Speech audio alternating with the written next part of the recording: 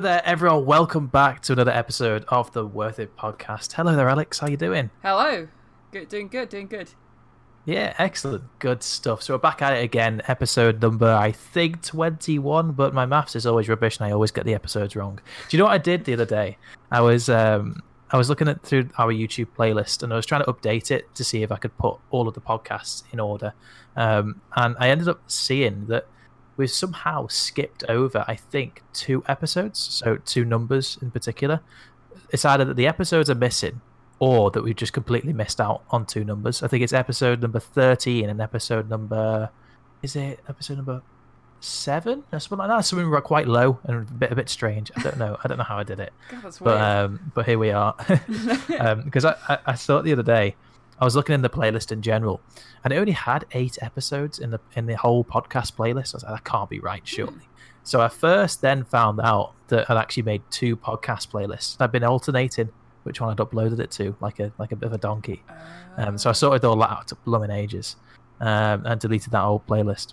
So now we have the proper structure out, but there's only 18 episodes in there, so we are missing 2. But oh well.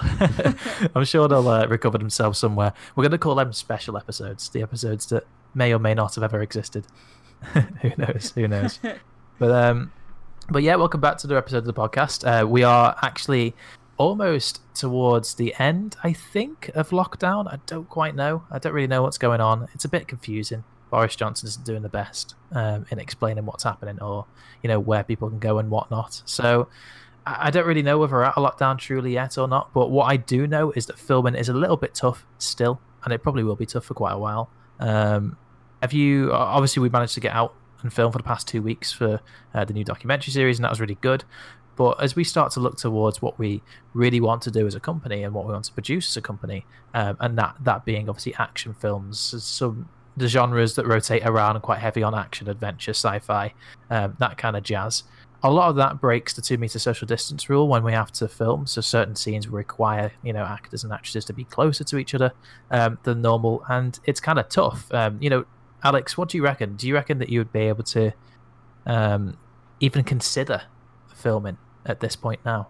Yeah, I mean, you like you said, you're starting to see companies go out and resume filming. I've seen like a number of people on YouTube who are production companies start to at least try to get life back to normal a bit, and I think that's important because we have to move on and we have to keep on producing content. We can't just keep on being stuck where we are.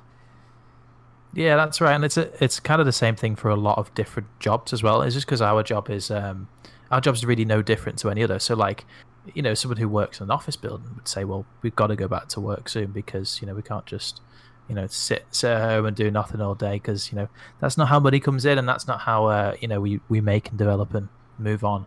I mean, the way in which we've produced content over the past couple of months has vastly changed from what we were doing last year, for example. And obviously I think that the way in which we produce content now is quite good. It works. So I don't think we'll change that much what we're doing.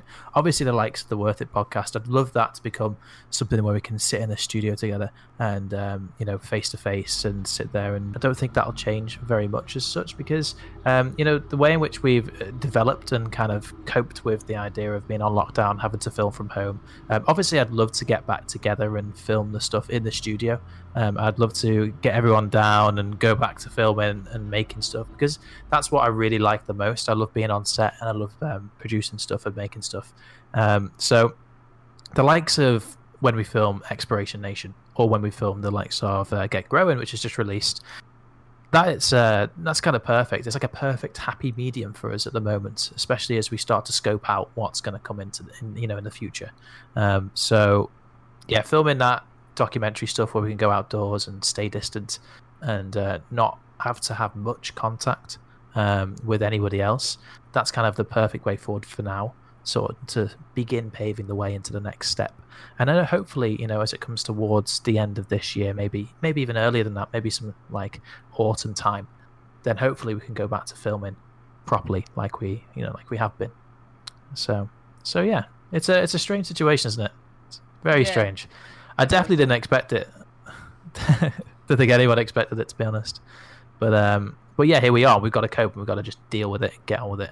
Yes, it was a setback, but at the same time, there's always ways and means out of an issue, and that's it's the difference between somebody who knows the way in which to go and somebody who just gives up. I guess there's no point in giving up ever. So yeah, that's the first section, a little introduction, a little hello, and welcome back to the podcast. We don't have Ella with us this week. Unfortunately, there is some internet issues and connectivity issues going on, which will be sorted out for next week. We've got quite an exciting podcast episode next week. It's a special episode. We're going to be talking about charity podcast. It's like a charity podcast in general, talking about Zine, which is a project that Ella and her friend and colleague Sarah have created and set up. It's a really interesting project, and I really would love for you all to hear about it and hear a bit more about what they do and what they've been doing, and hopefully a little bit more about what kind of stuff that they've created. And talking about that, I actually ended up being chosen for this particular project, and I actually took some stuff from I think it was last summer, and I was looking back through all my old footage and all my old files, and I can't believe that it's been 1 year since we did On Call. That's crazy to think of, that time when we did that daft little comedy we shot in 4 days, and submitted it. It was kind of like the start, the first film that we actually properly made as a company, and one of the first proper independent short films that we did. It's crazy. How many, I was counting as well, how many short films do you reckon that Worth It has done since then? Ooh. Well, obviously we did Interview and Ghostly X, Mm-hmm. and then we've done the first 5 episodes of the original run for Exploration Nation. That's right. Yeah. We've done the special, and then obviously we got the next however many episodes we're doing of Get Growing. So it's about like 5 or 6 different projects. Yeah, absolutely, and it's in the 20s. The short film count is in the 20s, which is crazy. It's a lot, to be fair. And obviously, I love making short films. But obviously, wanted to progress and wanted to get them to a state at which they're longer and bigger and better and budgeted and funded and through until we hit feature film. We need to, I guess, ramp up our game and move on. That's something that we really want to consider when we come out of the post-pandemic stuff. And when we're allowed to break this 2-meter social distancing rule, and when we're allowed to go back to normal filming, I really want to try out some bigger projects, and we've got some in the pipeline, some stuff being planned, which is it's really interesting. Do you still have like a dream project that you want to work on at all over the next few years? I don't know. I'd love to do something that was like a fight heavy, like very quick pace, like fight heavy scene. I don't know, something that incorporated that, be really cool. Yeah, absolutely, it'd be great. And I watch loads of stuff that's fight heavy and action heavy and all that kind of stuff, and it's so interesting to watch. I'd love to be able to make it as well. So yeah, I cannot wait. So part 1. Now, normally for the past, I say 3 episodes, maybe even 4 episodes for that matter, we've been talking about the 30-day film challenge, but it's actually come to an end. So the 30 days are up, and we talked about the last couple of days in last week's podcast, and it leaves a bit of a gap. We don't have any film challenges to talk about or anything like that. I'm a bit upset, to be honest, but as soon as we do have another challenge, we'll obviously be ready and able to talk about it again. Are there any other challenges, Alex, that you've entered over the past, I'd say, year at all? Have you entered into any competitions or challenges, or maybe it was something to do with maybe like a YouTuber said, oh man, I'm going to put up this challenge that people need to submit to using this hashtag? Have you done anything like that? Nothing like that revolved around social media. Like I've done stuff like where it was like, oh, see if you can like recut a video or something like that, but nothing that revolved quite like the 30-day film challenge, I would say. Yeah, because this was actually a really long-winded one. Normally, a lot of the time when we do it's something that one-off thing. It's a one-off project or a one-off video. Like, for example, the My Road Reel film challenge was a 3-minute long video, and that was just there. It was made, it was done, and that was it. We moved on. It was just one particular post for that whole month. Whereas this challenge has actually taken us the entire month to make and to think about, and it's been really interesting. And it's actually given us quite a lot of content, a lot of topic areas to talk about, and it's sparked some nice creative ideas. I found that a lot of the time when we were doing the 30-day challenge, I would have to read more about film or more about what to make an educated choice, because I didn't want to make a choice where I'd think, oh, I could have chosen this, or somebody's going to hate this, or I could have chosen to be way better than that. I didn't want to be very self-centered and blinkered in my choices, so I decided to try and, I guess, open out a bit more and choose more of a variety as such. I still chose everything around 2014. Apparently 2014 was like the best year for film for me, because that's all of the years that was in there. Literally every single film, I'm sure, was made in 2014. So I don't know, 2014 must have been a year for me where I actually, got my arse in gear and watched films, but who knows. So yeah, I tried to look around and make sure my choice was right, I guess, in a way, because sometimes I'm not a very heavy film watcher, and I never was really, especially growing up, because I played a lot of video games. So therefore, the amount of video games usually took over the amount of time that I had to watch TV and film. So I never really had that kind of film education when going into do media. So I was very, I guess, production heavy when I went through the course. So I focused a lot on the actual camera aspects and the shots, and I never knew what to reference them to. I never knew where they came from or what influence had. So it's been quite nice to learn a little bit more. Did you get the chance to watch many films when you were younger? Yeah, I watched a couple films. But I think I was in like a similar boat to you, where it was like I wanted to know how something worked rather than like try and recreate something or re-envision something. It was that kind of thing. Absolutely, and I think it's down to the course choice that we made, because obviously we did the same course at university, and that being media production, and it's very heavily based around the practical elements of creating film or photography or editing or whatever. It allowed you to specialize and choose, and I really like that idea, the ability to be you and find your footing, I guess, in the media world, and decide what you wanted to do, and then they would then allow you to explore that a bit more, give you the freedom to explore that a bit more. Whereas if I was to choose something like film studies or creative writing, I feel like it was very centered around a set area that requires a lot more theory behind it, and knowledge that I didn't really know at the time. So I'm glad that media production gave me that ability to, I guess, reach around and look for what works and what doesn't work, because I found that the more stuff that I tried, then the more likely I would find that I liked it or I hated it. So, for example, I'll give you a good one. Editing is a really good example. Like, I really liked it at the very start, but as time went on, I found that I just hated it more and more and more. And it's not the nature of editing that I hated. It's just more the fact of I just didn't want to. I couldn't bring myself to cut again. It's like, oh, come on, I don't want to edit this. It's so boring. But yeah, I can imagine you're the complete opposite. Yeah. I mean, like, I started when like I wanted to go into editing, and then since as I've been doing it more and more, it's like I've learned more things. I'm starting to enjoy it a bit more. But I think like the similar thing for me, or the complete opposite thing, was from me to you, was like shooting. Like I went into uni like I didn't want to really touch a camera. I was more focused on the editing. But as I've started to like use more cameras and get a bit more experience with like all the different gear and stuff, it's something that I like really enjoy now. Yeah, absolutely. I think maybe it's something like it's a bit daunting to look at. Maybe you think, oh my god, do I have to learn all about this strange machine right in front of me? I don't know what to do. But sometimes you enjoy it, and the more you enjoy it, the easier it is to learn, and the more likely you are to go out and learn more bits about it that you maybe didn't necessarily know before. So I found that, so I hadn't touched the camera at all prior to uni. I didn't really know what a DSLR was. I didn't know anything about cameras whatsoever. So I actually borrowed my cousin's camera. She'd got a camera for her birthday, like one of the basic Canon. I think it was a 1000D, the Canon 1000D.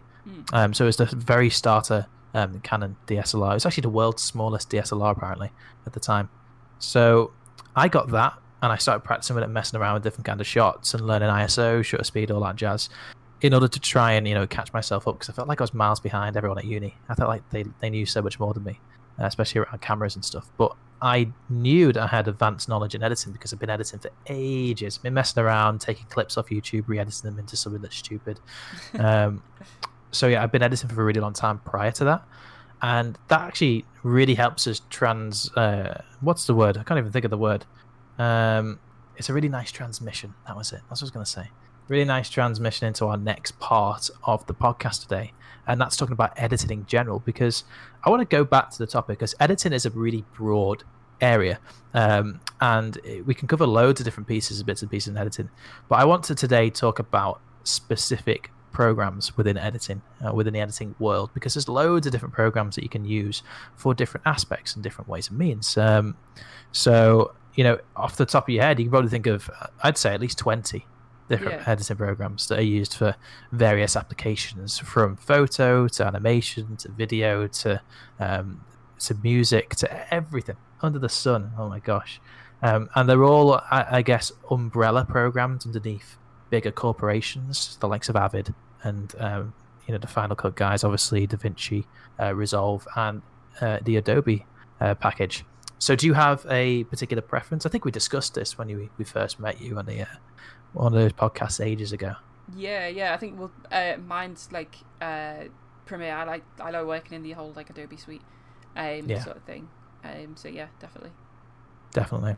And I take it's because of the cross compatibility between all the different programs that you like it that much. Yeah. I mean, it's so simple. If I want to send something to After Effects or Audition, I can just one click with a button. It's all done, and then I can get like live updates if I make a change in After Effects, for example. It automatically goes into Premiere, which is really handy to have. Yeah, that is really useful, to be fair. So obviously, did you ever use Sony Vegas at all? Yes, yeah, that's what I started out on. Cool, yeah. So I started out on the same thing too, cracked version or a really dodgy version of Sony Vegas Pro, and I used that on a really bad laptop. It was really slow and rubbish, and I think I only ever exported stuff in between 360 and 720p. Never had any HD footage at all, because it was always downloaded from somewhere really dodgy. But I had a million different viruses on my laptop at the time. So yeah, I started out in Sony Vegas and then moved into Premiere Pro, and then from when we went to university, I used Premiere Pro, then switched over to Avid for a couple of years, used Avid religiously, and then went back again to what I use now, which is Premiere Pro.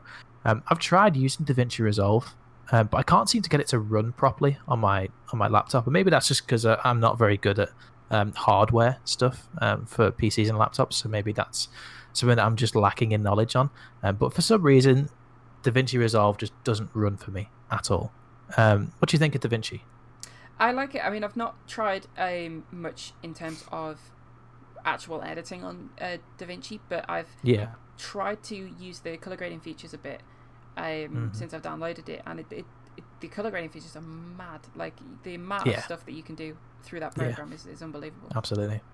And of course, with having a Blackmagic camera too, being able to plug it straight into the software and have it, utilize the exact lens and the exact shot type and all of the color science behind it is all particularly focused for the Blackmagic cameras itself. So it must be really, really, really useful to use.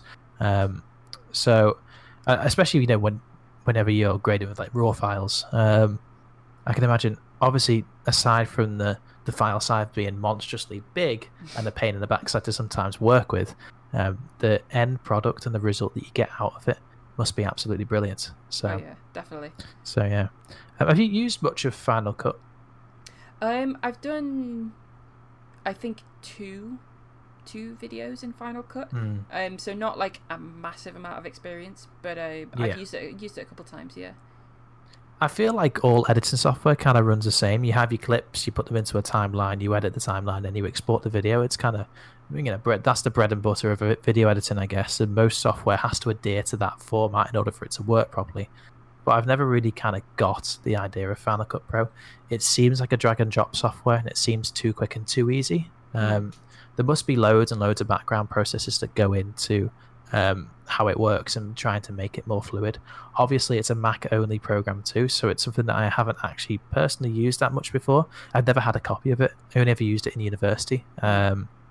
And even then, that was only to mess around with footage and stuff, so I never really cared that much for it. So I always reverted back to Premiere Pro and back to Avid, and of course DaVinci Resolve whenever it actually decides to work for me.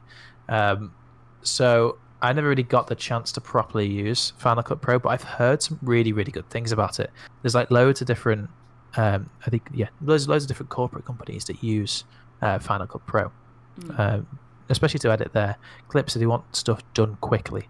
And I think that's the whole notion around the use and the heavy use anyway for Final Cut Pro. It's kind of the same as, what's the other program called that's similar? It's like the free version that goes on to MacBooks. I'm trying to think of the name of iMovie. it.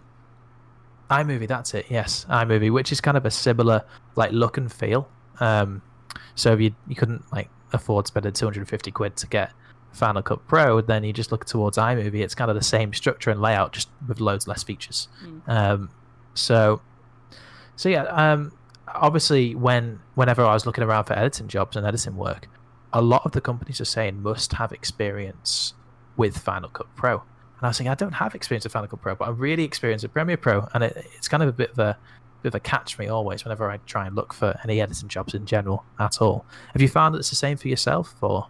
Yeah, I mean, if you stuff like freelance jobs where like you're creating the job, it's okay, I guess. But like I say, if you're working for someone, you want to try and be in a position where you know like what they're going to throw at you, and if that's Final Cut, you know how to use it. But like you were saying, absolutely. I think a lot of the concepts for all video editing software are very similar. Final Cut's just in the fortunate position where it's made by Apple, who also make the computers, and it's like a vertical integration where you can render something extremely quick on Final Cut. And that was the same, I think, one of the new iPad Pros as well. There's an app called, I think it's Luma Fusion or something like that. Okay. And because the iPad Pros are so quick, they just render out really, really fast. And to do like stuff on that, it's mad what's going on right now. That'd be crazy. You imagine plugging in your wireless Magic Mouse and then having the keyboard attachment to an iPad Pro and editing a full 4K video and then being able to export it so fast and upload it so fast. It just makes content so much easier. Yeah, I think that's always been one of the biggest hiccups within filmmaking, and that's the sheer length of time that it takes to create a video in post-production. So it's the reason why so many projects are delayed or stalled, or their deadlines are usually extended, is due to the fact that it just takes so long to get all the footage together and to have it rendered and to have it played back and to get all the reviews and stuff for it. So originally when we did Get Growing, for example, we intended that to be released last week. So that would be the start of June, be perfect. But with the amount of times you have to render something, upload it, get notes, download it, re-render it, and then upload it again and get more notes, and so on and so forth. It's such a pain in the backside process. It takes ages. But with the likes of this fast rendering and the idea of having something that boots and renders really fast, it just takes out such a big chunk of time that would be wasted, and just sitting there watching the percentage go up and up and up and then fail at the last minute. So speaking of stuff failing and timelines crashing and stuff not responding, let's go back to Adobe and talk about Premiere Pro, because Premiere Pro is very hit and miss. I've found, especially on Windows. So when I started at the university, I had a MacBook Pro and I used Premiere Pro on that, and it never crashed. I literally it never ever froze, crashed, nothing. It ran perfectly. And then I converted to a gaming laptop, which obviously had way better specs than the MacBook Pro at the time. And every time I work on a project, at least once it'll crash and I'll lose some footage, or I'll lose a particular progress point on a project because I'll always forget to save or whatever. What is the reliability like for you on your Premiere Pro? It's kind of the same story. Like it's hit and miss. I think one of the reasons for that is that like in a big technical way, like it's Adobe optimizes a lot of their stuff for like Intel processors, and obviously Macs are exclusively using Intel processors at the minute. So, but they have something called QuickSync, and that allows for like much higher speeds for like render times, and so forth. But it's a lot more. It's definitely a lot more reliable when you use like Intel processors with Adobe. It seems. Obviously, it's not the case across the board because it, like you're saying, it can depend on your computer as well. But it definitely seems that way. Yeah, absolutely. It's strange having to rely on software and hardware to to work in unison, I guess, because if they don't work in unison, it can all go wrong, and it's a bit of a pain in the backside to get around it or fix it or whatever. And there's obviously ways and means in which you can get around speeds at which it plays back and speeds at which you render by, directed RAM usage and all that jazz. But, I don't want to have to mess around with something. I'm a little bit, I guess, selfish and lazy when it comes to software in a way, because I sort of expect when you switch it on, I expect it to work straight away rather than having to fiddle about with all my computer settings just to make it work. I feel like you shouldn't have to do that. I feel like you shouldn't have to rely so heavily on fixing your computer for the program to work. It should be the other way around. It should be the program fixing itself to work on all computers. But maybe that's just an incorrect opinion. I don't know. I'm not too sure. I'm no expert anyway. Trying to run away from editing as fast as I can every time I see it. When we talk Premiere Pro, when you very first open a project, I want to know what your windows look like, because obviously every single editing software is based around Windows forms, and people have different customization and different window formats and shapes and sizes and all that jazz. They put their bins over on the left screen, or they put the bins on the right screen and have playback on the right or up above them or whatever. And there's loads of different ways and means you can do it. So I'll tell you exactly what I have on my settings. So when I'm comfortably editing any program at all, I have all of my bin structure and all my individual bins in different windows on my left monitor. So my left monitor is solely for bins and nothing else. On my right monitor, I will have the timeline full on the bottom half of the screen, and above I'll have source on the top left, and I'll have my actual main project timeline window as a playback video on the right side. And every time I need to have effects or edit effects or anything like that, that'll be on the left monitor with all my bins and stuff like that. So that'll be out the way, so it doesn't get in the way of me looking at my timeline and playing back stuff. And regardless of that, anyway, all of my my cut, my razor key, my select key, anything like that is all customed onto my mouse and my side buttons and stuff like that. So I don't really have to move that much if I'm editing in timeline, which I do quite a lot anyway. I'm quite a lazy editor. I like to edit in the timeline. So a lot of the time, all of my stuff and all of my access is right in front of me on my mouse, so I don't have to mess around trying to find panels and stuff to reopen it. So is yours different to mine? Yeah, I think, like you were saying, I think we both edit on two monitors, it seems. Mm-hmm. And so I have my left monitor is exclusively for my timeline video. So I get like a full screen preview of what I'm editing. Nice. And then on my right side, I have the full timeline, and then to the left of that I have all my bins, and then above that I have my effect controls, and to the right of that I have my source monitor. And then I just have a strip down the side for all my color correction or color grading and my effects panel, so that I can just easily drag and drop those onto the project. Yeah. So I've done some work at a post-production house, and a lot of the time you have to sit at different stations and different edit rooms per day, or per week for that matter. So every time you go to a new edit station, the difference between all of the layouts and everyone's stuff is crazy. For example, another big one, do you edit on Wacom tablet or do you edit on mouse? I edit on mouse. See, I often edit on Wacom. So it's, again, another completely different one. Even though I just mentioned buttons on my mouse, a lot of the time I don't use my Wacom, and on the pen I'll have different buttons that will allow me to do different things. So I learned how to use Wacom because of LA Productions, when I worked there for them, because they all religiously use Wacom. So I thought, right, may as well get used to it now whilst I've got it. I got used to it then, so now I can't really go back. I feel like the editor is much faster on Wacom because I feel like it'd be much more accurate. Because obviously in the square of the Wacom tablet is where your screen is, for that matter. So I feel like I can put and press and whatever really, really quick on Wacom, and mouse is a little bit more inaccurate for me. So I use Wacom for most of my editing stuff now. And yeah, as you say, your layout is completely different to mine in its entirety.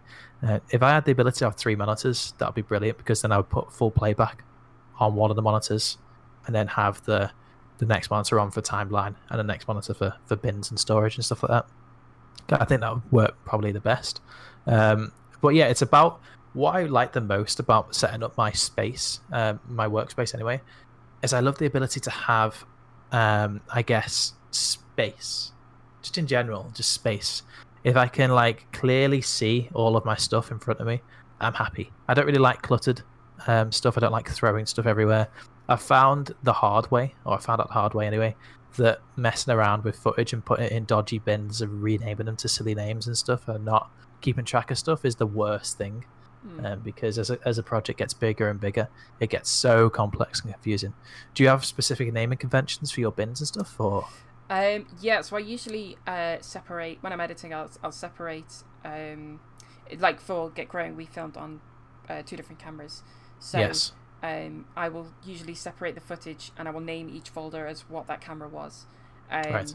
And then inside that, I like for Get Growing, I did episode 1, 2, 3, and then after that I did -A or -B if it was like the A cam or the B cam.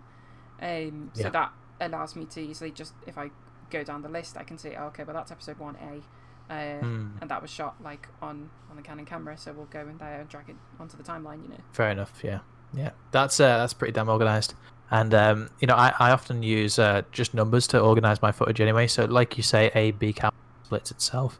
I have so I'd say if I started off, it'd be 001 would be assets, 002 would be video, 003 audio, 004 intros, outros, all that shizzle.